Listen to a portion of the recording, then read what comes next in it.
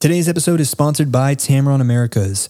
Tamron offers high-performing lenses for Sony, Nikon, and Fujifilm mirrorless cameras, as well as Canon and Nikon DSLR mounts, catering to every photographer's diverse needs. One of my favorite and most reliable lenses that I shoot with is the Tamron 28 to 75mm f2.8 G2 lens for Sony E-mount cameras. This lens has truly become an indispensable tool in my kit, and I find myself consistently reaching for it in my landscape and nature photography. I've used it in the Rocky Mountains of Canada, out on the west coast of California, the Red Rocks of Sedona, and many other places. If I had to use one word to describe this lens, it would be versatile. The newest G2 version of the 28 to 75mm has some awesome improvements. It's got better image quality while still remaining lightweight. The minimum object distance when shooting wide is much closer, meaning improved close-up performance. It's scratch and fingerprint resistant. Autofocus is twice as fast with the new VXD motor, and there's new user customization functions that can be applied through Tamron's software utility tool. So if you're searching for a lens that offers unparalleled performance and impeccable image quality, consider the Tamron 28 to 75mm f2.8 G2 lens. You can head to Tamron's website in the episode description to read up more on the specs and visit your nearest online or physical photography retail store to purchase.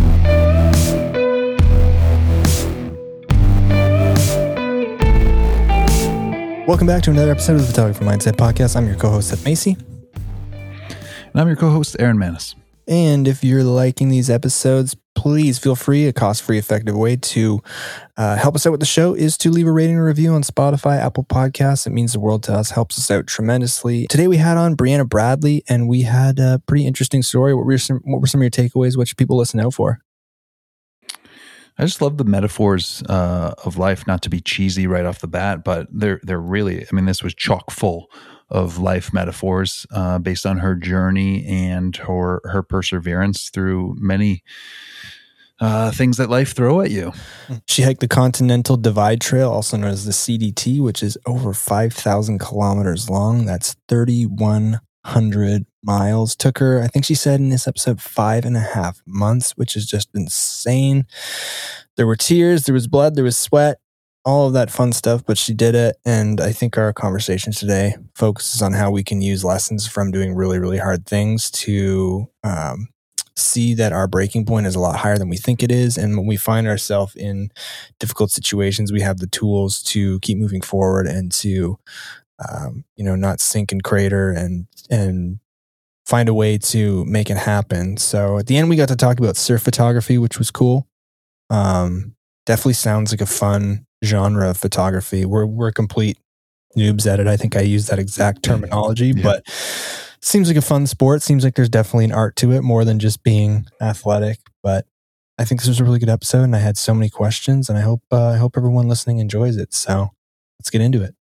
You hiked the Continental Divide Trail, right? The CDT, which is 5,000 kilometers total. Am I hearing that right? Correct? Or saying that correctly? Like it is 3,100 miles, but you can take a lot of alternates, which I did. So I didn't complete the full 3,100 miles. But that's like the traditional official line. CDT line. Okay, so you didn't do the full 3,100 miles. You did like 3,000. So you're off the show. It's not as cool. Yeah. I feel like I have to be super honest about it, you know?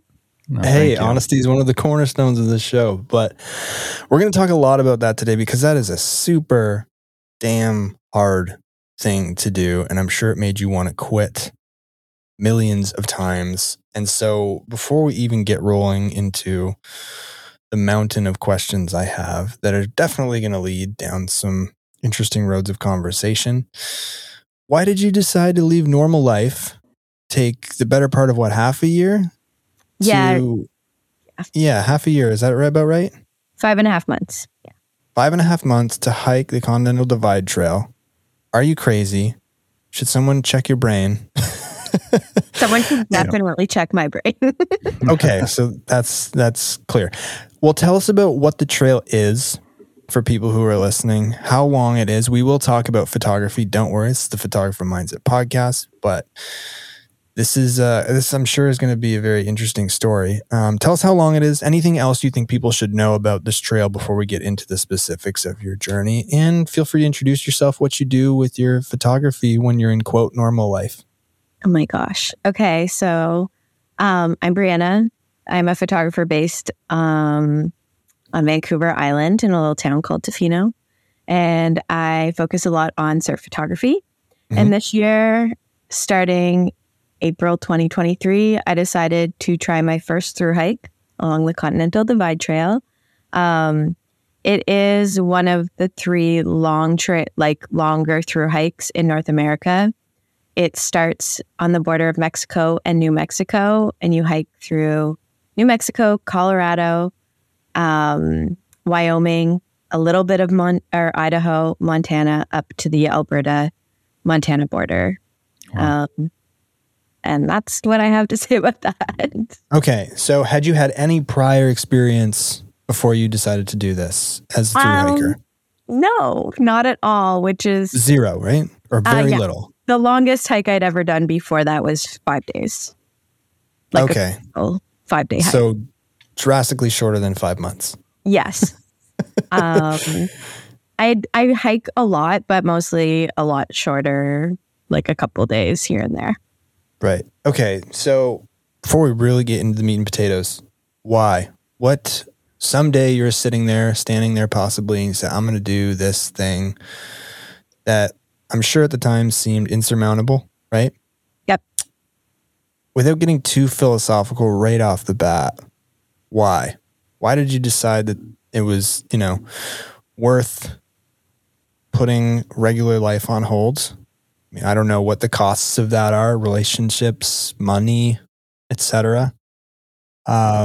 So how did this idea come to fruition? To make a really long story short, I had always wanted to do a thru hike. I learned about it, from the movie Wild. And then when I worked at a hostel when I was 20 in Hawaii, a guy came through and was like, my sister just did the Appalachian Trail. And I was like, what is that? And as soon as I learned about the Appalachian Trail, I was like, I want to walk for months and months and months. That sounds incredible. But like most things in life, it's so easy to make excuses for the things you really want when they make 0 sense. And then April 2022, I had an accident while I was taking photos in the water that really took the most part of the year to come back from. And it wasn't even that long into my recovery where I was like, holy smokes, it could all be over so quickly. And I just want to celebrate that life is so awesome and we should be doing the things we want to be doing. So I was recovering from a brain injury, which sounds like this doesn't make sense because I announced to my parents 2 or 3 months into my brain injury recovery that I was going on a 6-month hike, and they were like, but everyone in my life had known that I've always wanted to do a thru hike. It was just the excuse that I could be like, this is it. It's now or never. And I had no money saved. It was really not an ideal time for me to do it, but I feel like it's one of those things that I could have just kept putting on the back burner, being like, one day. Do you feel like you were somebody who fell victim to that tomorrow? What's the quote? Someday isn't the day of the week. I put things that I want to do on hold, sort of. Prior to this, yeah. Yes and no. I've always been someone who's kind of moved quickly. I want to do something and I make it happen. Mm-hmm. But I guess with bigger things that take a lot of time, it's hard to rationalize it because it's a lot of money. It's putting my career that I've worked so hard towards on hold. Right. It just doesn't make any sense. So it's hard to make. I get what you're saying. I think maybe I'm falling victim to this is that we have, as humans, there has to be a logical reason for doing something.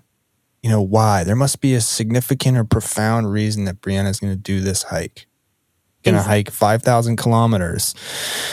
And it maybe people wrongfully assume, oh, she's trying to find herself. Maybe you were, maybe you're not. Maybe multiple people thought that and you're tired of hearing that. As would be easy to assume when anyone does anything that's extremely difficult.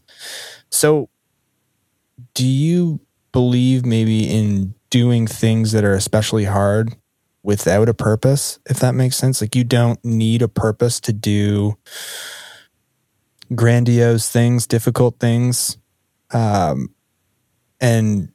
you know, on that topic, if you feel like you do need a purpose, I don't know, you'll answer the question, but do you think we can get lost if we're doing things without a purpose?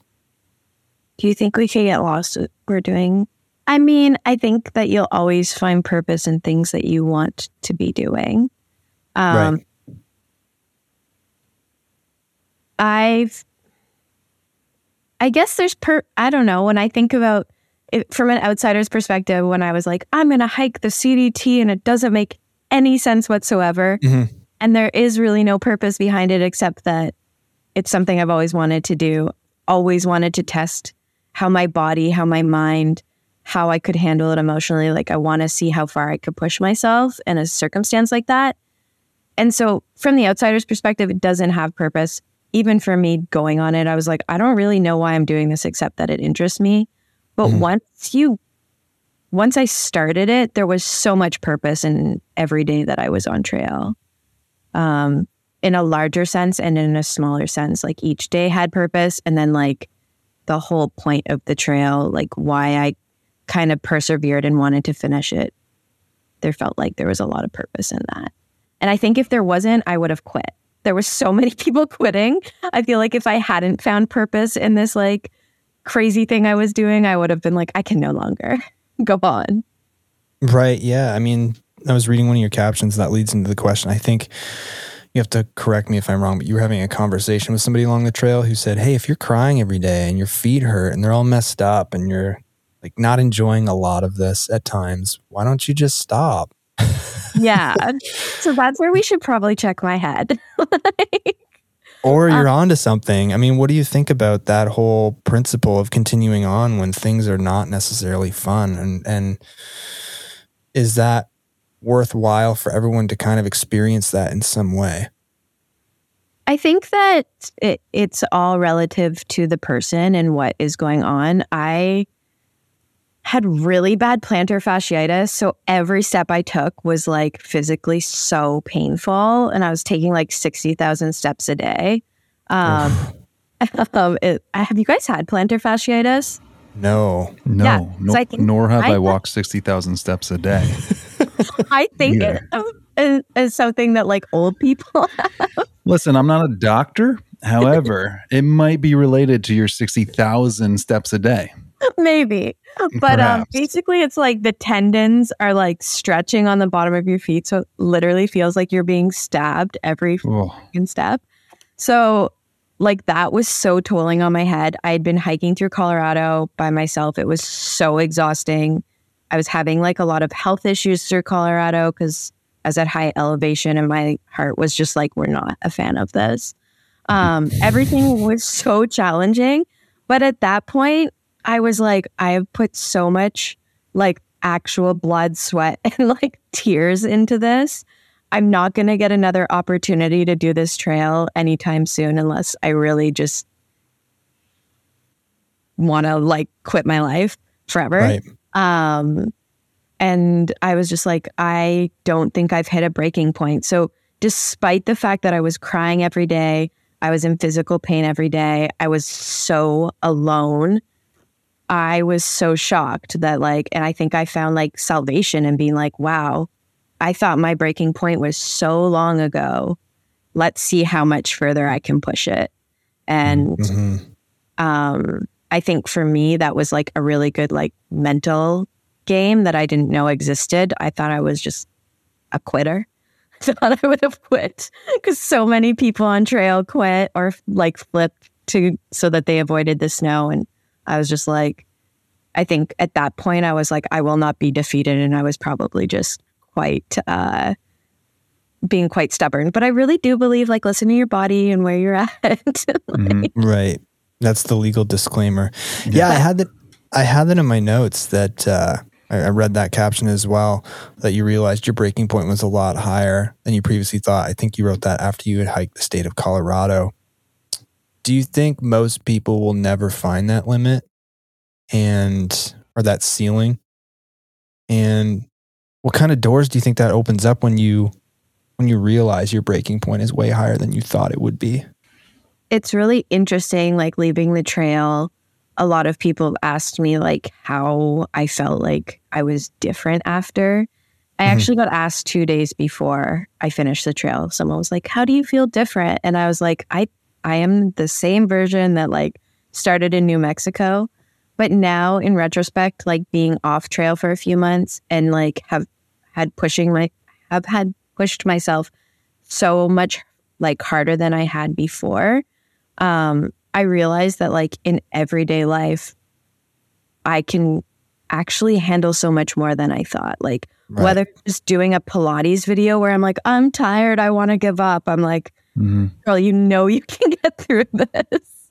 So you eliminate a lot of excuses is what you're saying that we make. Which is bad and good because I've always had a problem with people making excuses. And now I'm like, guys, we really cannot make excuses. Right. So then what's your opinion on quitting? My opinion on quitting is that it's not a like blanket. I can't have an opinion on it because we don't ever know what anybody else is going through. My breaking point could have been so much like different than someone else's because maybe they had less capacity due to other circumstances in their life, like I have a lot of empathy for people that weren't able to finish the trail. And I hope if I had come down to having to get off trail, I would have been like, it's okay. Right. Yeah. It's interesting you say that because people who quit and people who accomplish things both had the same goal. Yeah. Right. I think we can tend to forget that. And some people's limits are higher than others, like you've said. I think the point then is fulfilling your own potential. And that's why it's so important to not look left and right at what other people are doing in comparison.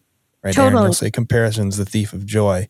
But I think what you're alluding to is just because we all have different pain tolerances doesn't mean we shouldn't discover our own full potential or where our own limits are. Yeah. And like that being said, there was still quite a few. So this year was, from my understanding, I'd never thru hiked before, but this year on the CDT was kind of hard because there had been 200% of the annual snowfall in Colorado. So it made things really challenging. Like, and that's why so many people got off trail in Colorado or flipped up to Canada. And I was really struggling because I am not a mountain girl, like whatsoever. And all of a sudden I had this like ice axe and like micro spikes. And I was like doing these snowy traverses and I was like, no way. So I actually took a lot of alternatives to avoid the snow. I was also by myself. And the snow was unavoidable, but I took some alternatives that kept a continuous footpath, but that some people would have been like, well, that's not the real CDT, but the majority of people on trail had to take them just due to the circumstances this year. So one of them is through the San Juans. I'm not sure if you're familiar with that mountain range in Colorado. There's one that kind of cuts off through the San Juans and you go through a town called Creed, and everybody in all the comments is like, quitters go to Creed. Well, like 95% of the hikers this year went through Creed. So I guess quitting is all in perspective. In the eye of the beholder. Yeah, exactly. Because I finished the trail, but I didn't do the San Juans. So that's fine. We'll put it in the notes. Yeah. Asterisks? The description. Yeah. Little asterisks.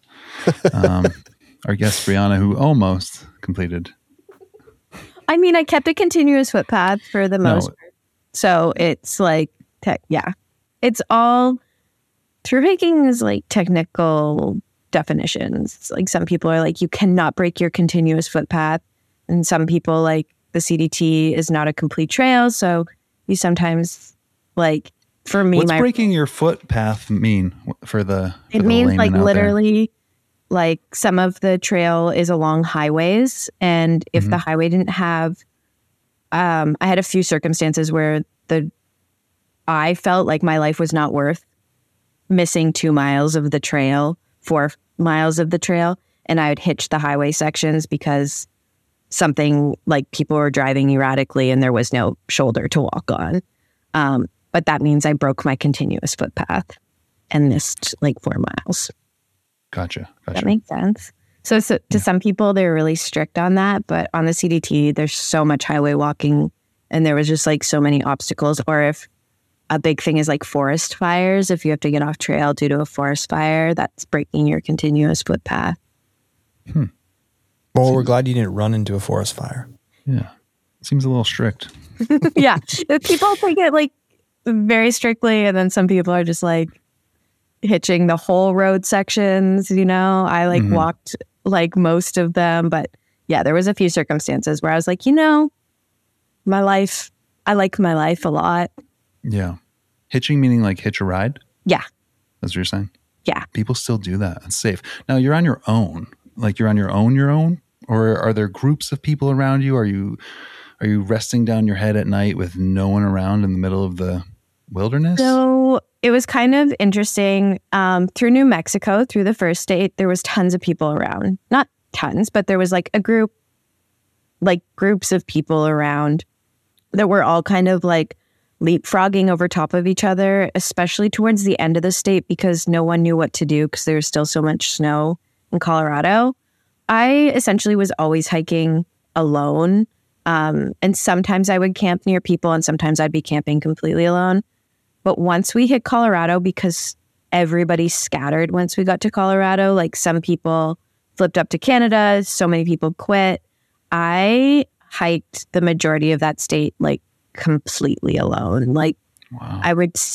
I think I saw friends like a handful of nights, and then like there would be multiple days in a row I'd see more moose than people. Like I wouldn't have seen a single soul.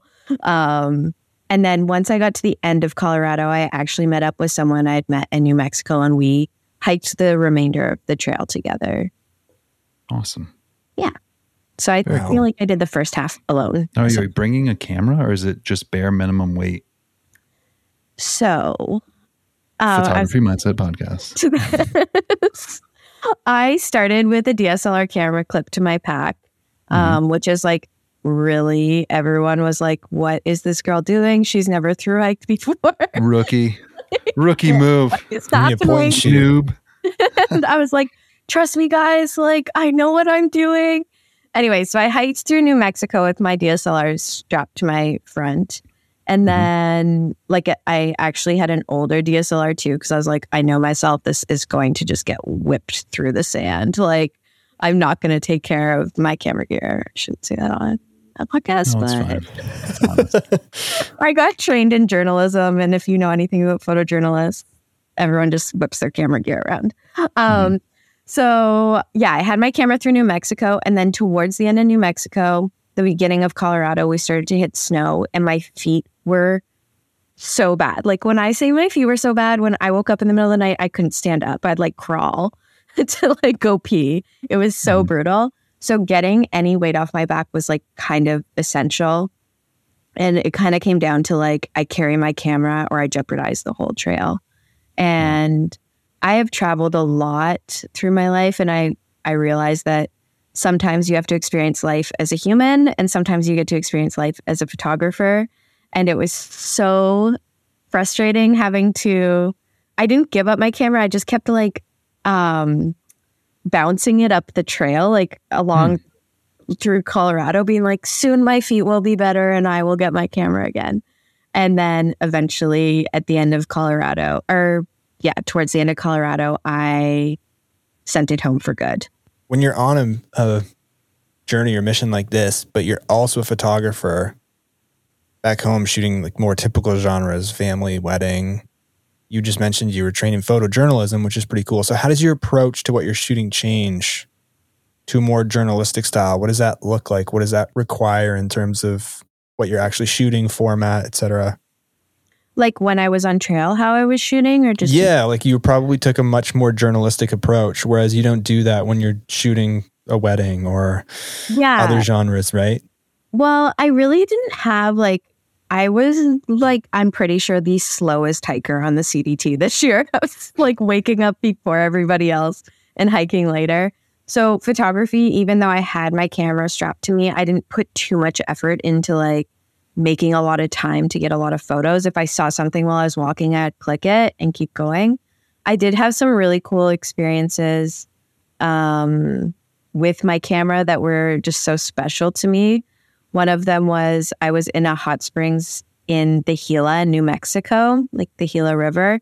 And there was a woman in there and she was like talking to me and another hiker. And she's like, I'm getting married tomorrow. And I was like, oh, and I was like, I shoot weddings at home. She's like, we don't have a photographer. So I like shot her wedding in my hiking gear and like was like, I'll shoot your wedding for free, but you're going to have to wait 6 months to get the photos because I'm going to send the SD card home and I'll edit them when I get home. So I got to be a part of this like really like grassroots wedding and like they welcomed me with open arms and I just like was in my straight up through hiking kit, which is so funny. And then I just put my bag on my back and hiked out and like hiked 15 miles that day. And then Good another luck with marriage. Bye. Yeah, exactly. Another really cool thing that happened was I had my camera at this point. This was like right before I sent it home for good. And I was in a through town and we went to the rodeo and there was the guy who picked us up hitching into town happened to be a bull rider. And he was on his way to the rodeo. And he got to the rodeo and me and my friend were like slamming hot dogs. Just like I was covered in dirt. I don't even know how long it had been since I'd showered. I was such a mess because I was just a mess through Colorado. And I could see this guy getting ready for to like do his bull riding thing. And I was like, I want to be on that side of the ring. Like I want to be shooting those guys.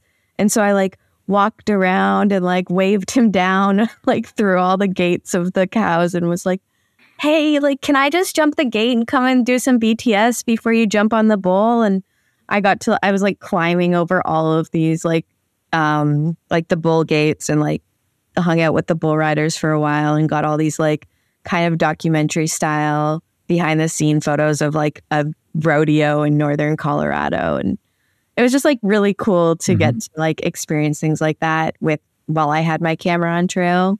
It was a bummer that I had to send it home, but it was really special moments for me for sure. It's very cool. I have a question. Now, deciding to go on a through trail or a super long hike or change jobs or get out of a relationship, like all those hard decisions in life, there's like this window. And I'm just curious what the window was to make that leap in terms of finances or a job break or the ability to say, I'm going to leave for 6 months and then pick back up. I mean, you're not on the trail right now. You got nice earrings on and a turtleneck. Yeah. Kitty. So you've come back to something. You've survived. What was that window that like that key moment that was like, I'm actually going to do this? So I decided on sorry, if I don't answer this properly, just tell me and we can try again. But okay. I decided to do it on my birthday, the end of June in 2022. And I was on trail 2 days after my like accident anniversary in April 2023. So June to April. And that gave me time to like kind of close my books for the next season, like sublet my house and kind of get prepared for it. I don't know if that answers what you were asking. Yeah, but I mean, I guess digging maybe deeper, you had the space. Did you feel financially? I mean, no. You said earlier you did not have savings. No. I did it on a line of credit. I was like, and I'm not scared to tell people that because that's like how much I was like, I need to do this now. Like it cannot wait. So it's more the experience dividends and the memory dividends and like those sorts of things that you were going to gain at this time in your life, knowing it's now or never in a sense. I got to do it now. I think that I think when you get smoked in the head, it's like such a wake up call because there's no other, like, it's really just like unavoidable. And I just really felt like I had to do the things I wanted to do, and that was at the top of my list. Yeah, they say sometimes the universe will hit you with a 2x4, but I didn't know they meant like a 10-foot longboard. For you. Yeah. Yeah. Are you comfortable telling what happened to you? Oh, totally. So I was at a longboarding festival in Mexico with a lot of incredible professional longboarders. Such a good vibe. I'd been a couple years before. And I'm going to explain how surf photography works because I think sometimes it's a little bit confusing for people. When I'm shooting in the water, I actually just have fins on. I don't have a surfboard. I'm just swimming out with the surfers. And what happened on this particular day, the surf was really busy. And when a surfer is on a wave, I'm sitting in the steepest section of the wave to try to get the most technical moves. And I will wait till the surfer gets close enough, and then I swim under the wave, come up for air, and then I can spot when the next surfer is coming. Does that make sense? Yes. A lot going on.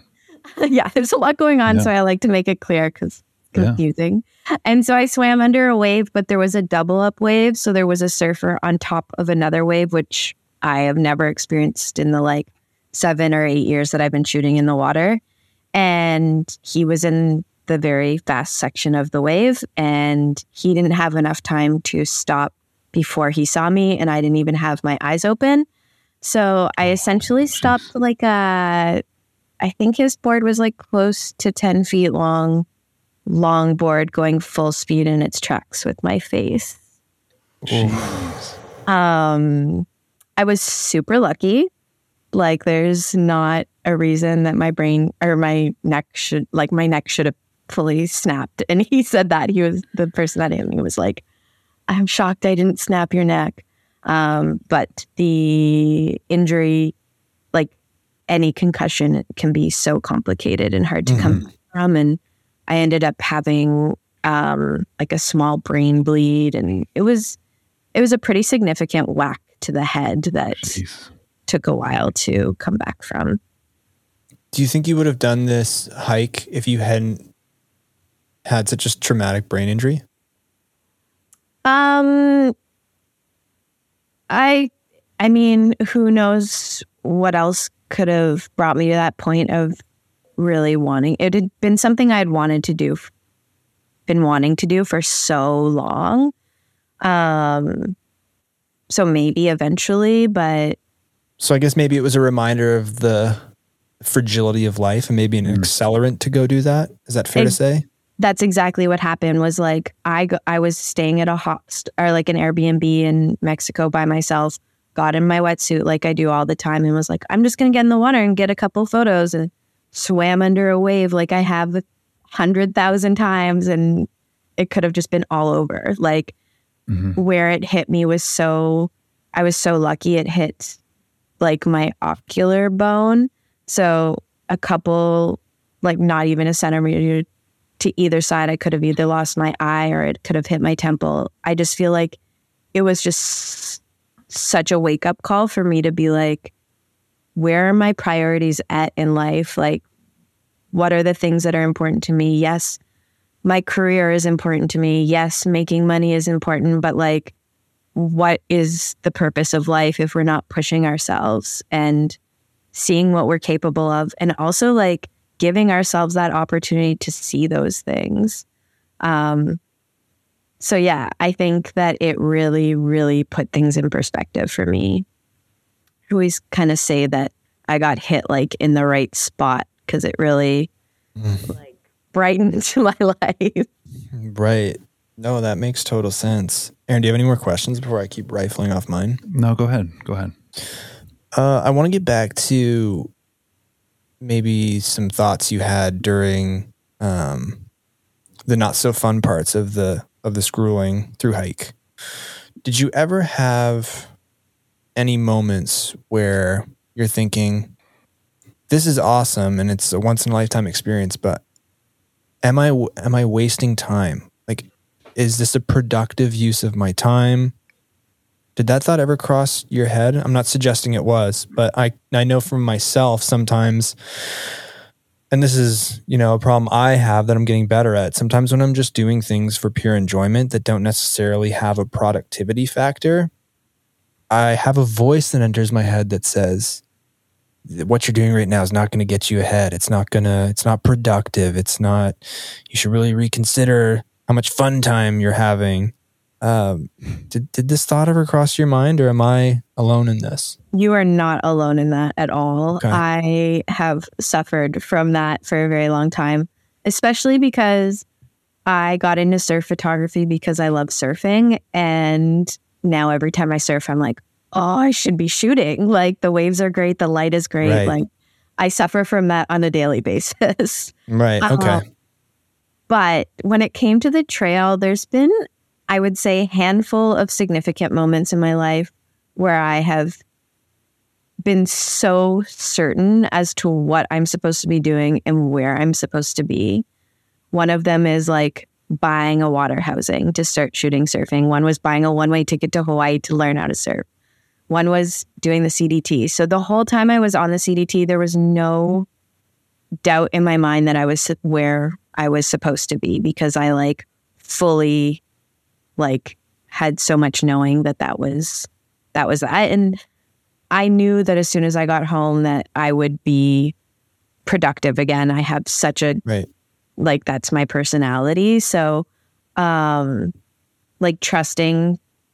oh my God, this sounds so lame, but trusting the process, being no, it's not lame. I'm here, I'm doing this thing for me right now.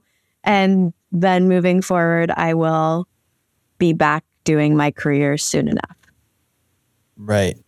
So for someone maybe listening, and you're just offering up your opinion here, I'll preface it with that so you don't feel like you need to have the answer. Someone who maybe routinely has the thought of, am I where I'm supposed to be? Is this what I'm supposed to be doing? You said undoubtedly you knew in those examples you gave. Are you able to kind of pinpoint or describe how you knew? I know that's a difficult thing to do, but I encourage you to try. I'm going to sound like a psychopath trying to explain this. Make a good soundbite. Right? Yeah. I think that this unknowing feeling is something that has come with a lot of therapy. A lot of just dropping into who you are and who you want to be. And when I have this feeling, it's usually from a really grounded place that I've given myself space to know that. Mostly. I think of booking a one-way ticket to Hawaii in the middle of the night on the floor of my Montreal apartment when I was 19. Probably wasn't super grounded then, but I've had that moment in the water a lot of the time, being okay, this is where I am supposed to be and what I'm supposed to be doing. And I think that just comes with a lot of super honest conversations with yourself and taking the time to give yourself space in evaluating what is important to you, and trying to cancel out the noise around you that's being you should be working towards your career. You should be doing this. You should be that stuff is all very important. What are some of the shoulds that creep into your head that you would maybe consider noise? Oh, mine's constantly you should be moving further in your career. You should be making more money so you can buy new gear so you can move further in your career. Right. It's always you should be moving forward to show to be more successful. And I think that was triumphantly what was so important about this trail was that it was something that I was doing for me as a human being and not as a photographer, not as a young adult trying to like succeed at a career. It was literally something that made zero sense to anybody else except for fulfilling like a desire and a dream that was only for me, that I would have forever. Yeah, that makes total sense. Did you have people who disagreed with this decision, thought it was irresponsible, or did you have for the mostly support? Answer honestly. No, mostly support. I have like the most incredible family. I have traveled a lot and done some dumb shit. So they're used to it by now. Yeah, exactly. They were kind of used to it. I've like trained them well, but I swear to God, when I told my dad, because I was still like recovering really, I think I had to live with my parents for a while when I had hit my head, and I think I was out of their place by this point, but I was like, guys, just want to let you know, I will be hiking for 6 months next year. And I, honest to God, thought my dad's head was going to go through the roof of the car. Like I was like, oh my goodness. And then he got over it, was like the most supportive and most excited of anybody. I was originally supposed to do the PCT, which is a little bit more friendly for beginner through hikers. When you Google the CDT, it's very well known. If you Google CDT, it's like, don't do it as your first through hike. Don't do it. Like you have to have special like navigation skills, all these things that I did not listen to. And so my brother, when he found out, he definitely called me from Thailand and is like, has anybody like questioned you about this? Like, is anybody like concerned? Because like you can do it, but like, are we all just checking in? But no, for the most part, I think that the people that know me and that love me know that I will always be moving forward in a positive way. And so they just had to trust that I was doing the right thing. And I'm so grateful for that. Right. Tell us about the ugliest moment on that experience. And just what it was like in the moment and afterwards. So I'm afraid of heights, which is hilarious because that is hilarious on the Divide Trail. Yeah.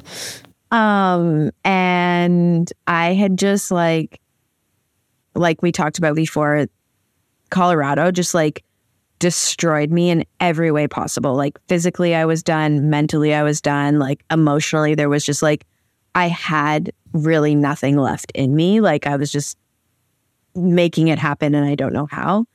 And I was doing an alternate, and the night before I had thought that it was only not a big climb, and I just like didn't feel like walking that day, and I ended up having to like hike, I think it was like 7,000 feet of elevation gain. And I'd had a couple be like, this is like the gnarliest hiking we've ever done, so good luck out there. And I was doing these like essentially these like game trail traverses they were like less than 12 like inches wide, the trail, with like hundreds of feet of drop on one side. And there was nobody around. I hadn't seen anyone all day. And I was just like, I was like crying all night trying to get across these traverses and got myself through them. And then I got to like a ridge and there was a cornice and I couldn't find my way over the cornice. So I had to like sleep on this ridge, and I was just like not doing well. Things were not great. I was not thriving. And so the next morning I wake up and I do some more game trail traverses, and then I have to walk over this like crazy Colorado ridge that had no path. I was just like walking on grass down this ridge. And I was like, okay, I've done it. It's over. Like I'm going to meet back up with the normal trail, and this alternate is done, and like we are moving forward. So I get up to the top and I go to get back on the main trail, and there's an intersection and it's so windy.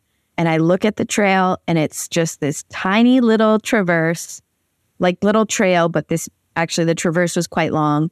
And there was just like actually thousands of feet drop on one side. And I hadn't seen anyone in over 20, like I hadn't seen another human being in over 24 hours. And I had already like all my like perseverance juice was like, it was gone. The reserves were gone. And I sat at this 4-way stop on the trail before this traverse for like hours, like texting everybody, being like, I can't do it. I'm stuck here. Like, I can't go back because where I came from was already hard. And I can't go down the red line because I know that it's got lots of snow and I don't want to deal with that. And I was like, the only way is forward. And I physically cannot do it. And I just sat there and had the biggest panic attack I have had in my whole entire life, knowing that there was literally nobody else around to help me. And I had nowhere to go. I knew that one friend was like a day and a half behind me. And like in my crazy thoughts, I was like, I'll just set up my tent and I'll wait for him. Like, I'll wait for someone to come and help me. And I tried to do the traverse 3 times. And on the 3rd time, the wind was so strong that it knocked me over onto the ground, which like for someone who's terrified of heights with like 1,000-foot drop on one side, I was like, and eventually my friend like sent me this really beautiful song and she's like, just blast this. And you're just going to have to do it. Like, there's just no other option here. And instead of taking the traverse that was like the trail that was into the mountain, I actually went right up and over the ridge because I was like, if I fall over, there's a little more space if the wind is going to knock me off the path. But I think like the biggest thing for me there was that the whole time I was like, get over it, Bryanna. Like, everyone else ahead of you has done this traverse. Like, why are you stuck here? This is so silly. Like, you're in over your head. And I just, really, really beat myself up over it because I was like physically unable, emotionally unable, and then also knowing that like everyone else was able. And it was just my mind stopping me. And I did make it over, obviously, because I had to. But the whole time I just was like screaming into the wind. I was like hunched over like the Hunchback of Notre Dame, like with my hiking poles. Like, I wish so badly someone could have recorded me because I looked like such a psychopath. I was like, you've got this. Yeah, what a metaphor for rock bottom. I mean, yeah, it was. Pun not intended, but you couldn't go left, you couldn't go right, you couldn't go back. You were grounded. Like, the only way out was to fight through it forward. Yeah. And I think that's where people make the most strides sometimes in life. Sometimes you need that like catastrophic life event to propel you forward. Like, the time is now for me to figure it out, you know? Yeah. And I mean, that was actualized. And, you know, God forbid there is no more traumatic moments in your life, but if they do come and you feel that rock bottom sort of emotional, just done exhaustion, like, you have that tool in your toolbox to be like, oh, I was on a ridge with tons of wind, fearing for my life, and I went forward, you know? Yeah. Hopefully nothing like that. I don't have to make any major decisions at 13,000 feet ever again. It's not really my vibe, but. Yeah. That sounds awful. I mean, great honestly, and awful. This is the thing about the CDT and about through hiking is like the whole time all I could ever think about was the majority of the population, the majority of the people I knew would have been so much better and more equipped and mentally more stable at doing it than I was. And then yet there I was like at 13,000 feet having the most dramatic like anxiety attack on the side of a mountain. And the whole time I just kept being like, why am I the one doing this right now? But an actual anxiety panic attack for your life being the consequence, right? And I'm sure, I mean, we can freak out over a math test and have the same response as if we were looking at a grizzly bear. Yeah. So potentially, if you feel that cortisol spike and the stress spike in the future for quote unquote little things, you know, not life changers, you might be like, hey, this is the same response I had on the top or the edge of a cliff. Maybe I need to take a deep breath because right now I'm not on a cliff. Right now I'm not in danger of losing my life and I can move forward. Right. Yeah. I think it's interesting that we take like public speaking and we go to, you know, everyone's going to laugh at me. I'm going to lose my job. Then I'm not going to be able to afford anything. And then I'll die. Like we get to the worst case scenario very quickly versus being one step away. Like if I slip, I die. Yeah. You And know? there's So nobody around. yeah, nobody around, but you're dead, so it wouldn't matter anyway. Exactly. You'd be fine. Yeah. No, I just think it's interesting, and you've set up just so many frameworks for healthy mindset and mental perseverance in our reasonably comfortable lives. You know, and it just makes it that much easier to get through things if you can get through some real things in life. It just gives you like that. Oh, I've been here before. This sucks, but I can get through it. 100%. Yeah. What's helpful when something seems so far away? In your case, it was a measurable, known, super far distance to a finish line. Often it's not that obvious, but we know something is super, super far away. The outcome we want or the reward, et cetera. What helps when you seem overwhelmed with the distance or the duration of a project, et cetera? So I think like I kind of had an advantage in my own personal life that I had just overcome this injury that really, like, I'm not sure if either of you have had a significant concussion or brain injury before, but it's a wild trip. Like, it's a wild time. And my mentality through the recovery of that was like so significant in moving forward. Like, as a photographer, for some reason, a lot of people like to tell me about all these people that were photographers and then got hit in the head and then they couldn't be photographers. It took me 3 months, I think, to get back on my laptop, to be able to open my laptop and look at a screen.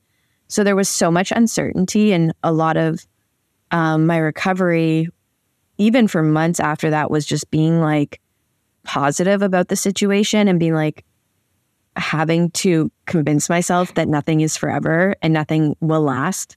And I think that like mental muscle that I was so significantly reliant on throughout my recovery from my head injury prepared me for a through hike, because even in like the hardest, like through Colorado, every day was hard. And I think I was hiking 6 weeks through Colorado. I was like, it's going to get better. Like, show me how much better it can get. And as soon as I hit Wyoming, the experience was incredible. But it was like that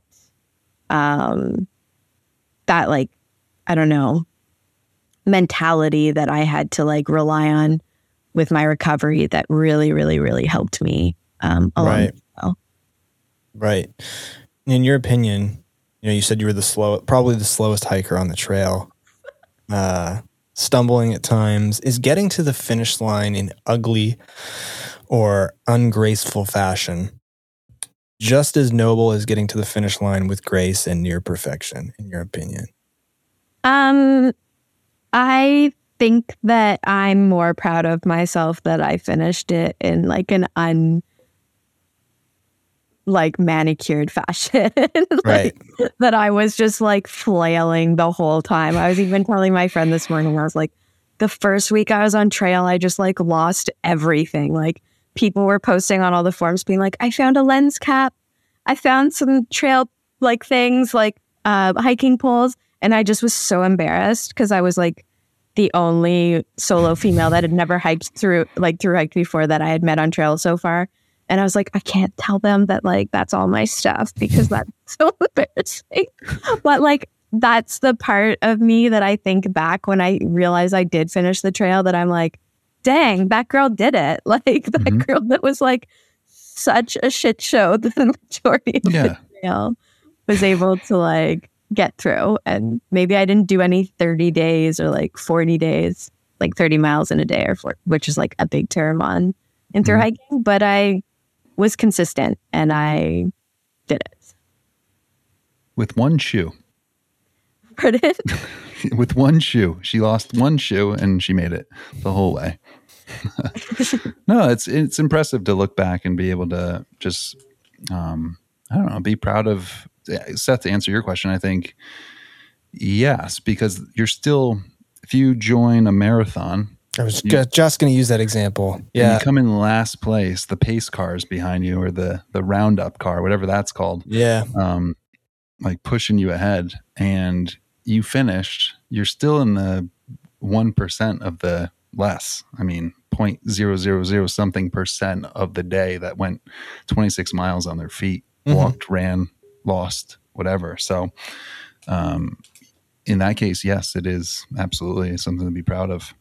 Yeah. I'm not saying it's not something to be proud of. I think you can be proud of, like being in the last in a marathon, you can be proud that you finished and you saw it through, especially when it was likely very difficult. And then on the other end of the spectrum, if you finish with such grace, you can be proud in your preparation or your, other things. Not saying that you're not prepared if you finish last or any of those things, but I think there's, just to answer my own question, I think it's just different, right? Yeah. Yeah. I think next time I would know what to expect, and maybe it would be a little bit more graceful, but also like if you knew me in real life, you would be like, oh my God. I somehow make it through every day, but like it's just, there's always a moment. Maybe that speaks towards positive attitude and the ability to grind versus the person that's, most prepped or prepared. Like maybe it takes you longer, but you just have this positive, like, I'm going to figure it out. I'm going to make it work. So go ahead. Sorry, I didn't mean to interrupt you. I had fallen behind very early on trail because of my feet. And then in Colorado, I ended up in the hospital for a little while. So I really slowed down, and then I just like couldn't keep up with people. I like remember meeting up with someone and they're like, I heard about you. You're the girl that wakes up before everyone else and hikes later just to make the right amount of miles. But then once I hit Wyoming and I started hiking with a friend, we had so much fun every day hiking. Like even when it was miserable, even when it had been raining for like weeks, even when we were like so scared of grizzly bears, we had so much fun that like the fact that we ended later than the majority of the hikers, we were just like so grateful that we had a good time, because so many people you met on trail were like, we're done. We're no longer having fun. Like we do not want to be here. And we were just like giggling every day, laughing. And so I feel like it was not graceful, but it was still fun. And I think that was like such a gift. There's this part of Man's Search for Meaning with Viktor Frankl, who's talking about being in concentration camps and his family's being murdered. His friends are being murdered. He's alone. And there's this exquisite monologue just about, they can take everything from me. Like I can have all the comforts taken from me, family, friends, but they can't affect what I decide to think about or what I dream, I think was the language he used. They can't affect my dreams. So he was still under the... I got it right here. Right there. Just pull it off the shelf. There it is. I want to read that. I'm writing that down. Yeah. It's about existentialism and psychology and his experience in the Holocaust. But just that's always stuck with me of like, wow. So that might be, arguably the worst possible situation you can be in as a human. And to be able to have the power, I guess is a good word, to stay in a positive mindset and understand that your thoughts are, no one can take your thoughts. You can control that till the end, is a really powerful thing. And he survived, and you survived, and giggling and having a good time, in the dirt. And I think that probably goes hand in hand. That's awesome. Well, we've talked about the CDT a ton. We could do a whole episode on surf photography too. Can we talk about that maybe to end the show? Sure. I don't know. We've never had a surf photographer on the show. Like I've never shot in the water. I don't know what that entails. Explaining it was like, it entails a lot. The up and down, the breathing, the swimming, like, is there anything, the timing? Just explaining it to two total noobs. It's really fun. It's like trying to make art in chaos, because you're working against the elements in a very like sometimes unforgiving way. Like you're just getting smoked by waves and trying to line up with the surfer. So it's like one of the most rewarding things I've ever done. When you do get the shot, you're like, dang, like I was not defeated by the current. I was not defeated by the waves. I just lined up with the surfer. The light is perfect. Somehow there's no water on my port and it's clear. And it's just like, it can be the most frustrating form of photography and then the most rewarding. And I think coming from a journalism background, I have a tendency to like to shoot. I like to shoot in chaos. So it's kind of like a healthy chaos for me. And what are you looking for to make a, like what's a banging surf photo look like? Or is that up for interpretation? I think that's up for interpretation. Because there's different ways to approach it and the styles of surfing you're shooting. Like if you're shooting shortboarding, you're looking at more like high performance technical moves. With longboarding, I shoot mostly female surfers.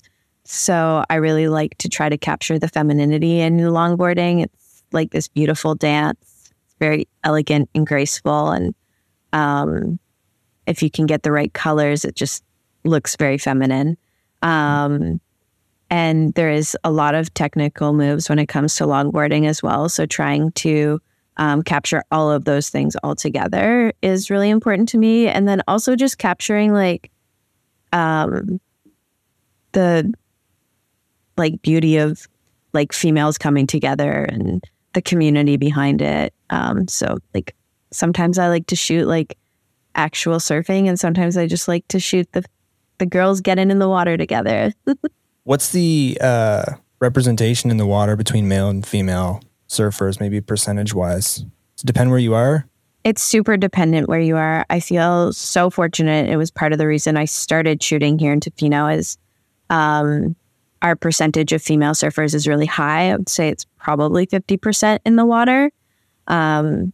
We have it's a town of like probably 2,500 year-round residents. And we have a really close surf community, which is amazing. But other parts of the world, like developing countries, there might not be any females in the water. So, wow. Yeah, it depends where you are. And I was supposed to get out to Tofino. I don't know if I said that before we started recording, but there was that forest fire on Highway 4 and I couldn't get out to Tofino with my girlfriend Haley. We were kind of bummed, but it was still an awesome trip to Vancouver Island. So we need to make our way back out at that point. Yeah. Because it's a beautiful island. Yeah, it's a really special place. Bryanna, do you have a bucket list or maybe a couple surf destinations you want to photograph? Ooh, you're really putting me on the spot. I really want to go to Alaska. Ooh. I didn't even know they had surf there. Like yeah, surfing. Cold surfing. Alaska. I haven't been to New Zealand yet. Oh my goodness, why am I? And Tahiti. Really would like to get out to Tahiti and maybe some more of the Polynesian islands. Is there a best surfing destination? Is there like the mecca of surfing somewhere? Gotta be Australia or New Zealand, somewhere like that, right? North Shore of Oahu. Oahu, that's, in the winter? Yeah. Right? That's where I usually am in the winter, but this year I am not there. Those are some serious waves. So you're just bobbing through those and like I don't shoot diving into them. I mean, I feel like I don't shoot very big waves. Like I'm not. I live with a girl when I'm in Hawaii who shoots like ginormous waves. She's so incredible, and I feel like when it's going off and she's excited, I'm usually like, I'm going to sit out today and like maybe go to another part of the island and try to find some longboarding waves. But yeah, the North Shore of Oahu is a crazy place. Yeah. And how hard is surfing to learn if people are listening and are like, I've always wanted to do that? What advice would you give them? Surfing is a steep learning curve. So don't be hard on yourself. It's not just like learning the sport and like getting to a place where physically it's easy. It's also like you have to learn how to read the waves. It's like learning multiple things at once. Makes sense. Well, Bryanna, thanks very much for joining us today and telling us about your journey along the CDT. And thanks to Jasmine Turner, who recommended you come on the show. Yeah. Angel. So if you have guests you want to hear on the show, some good recommendations, such as Bryanna here today, right? Yeah, that's awesome. Thanks so much. Thank you. It's so nice to chat with you guys. Until next time. Take care.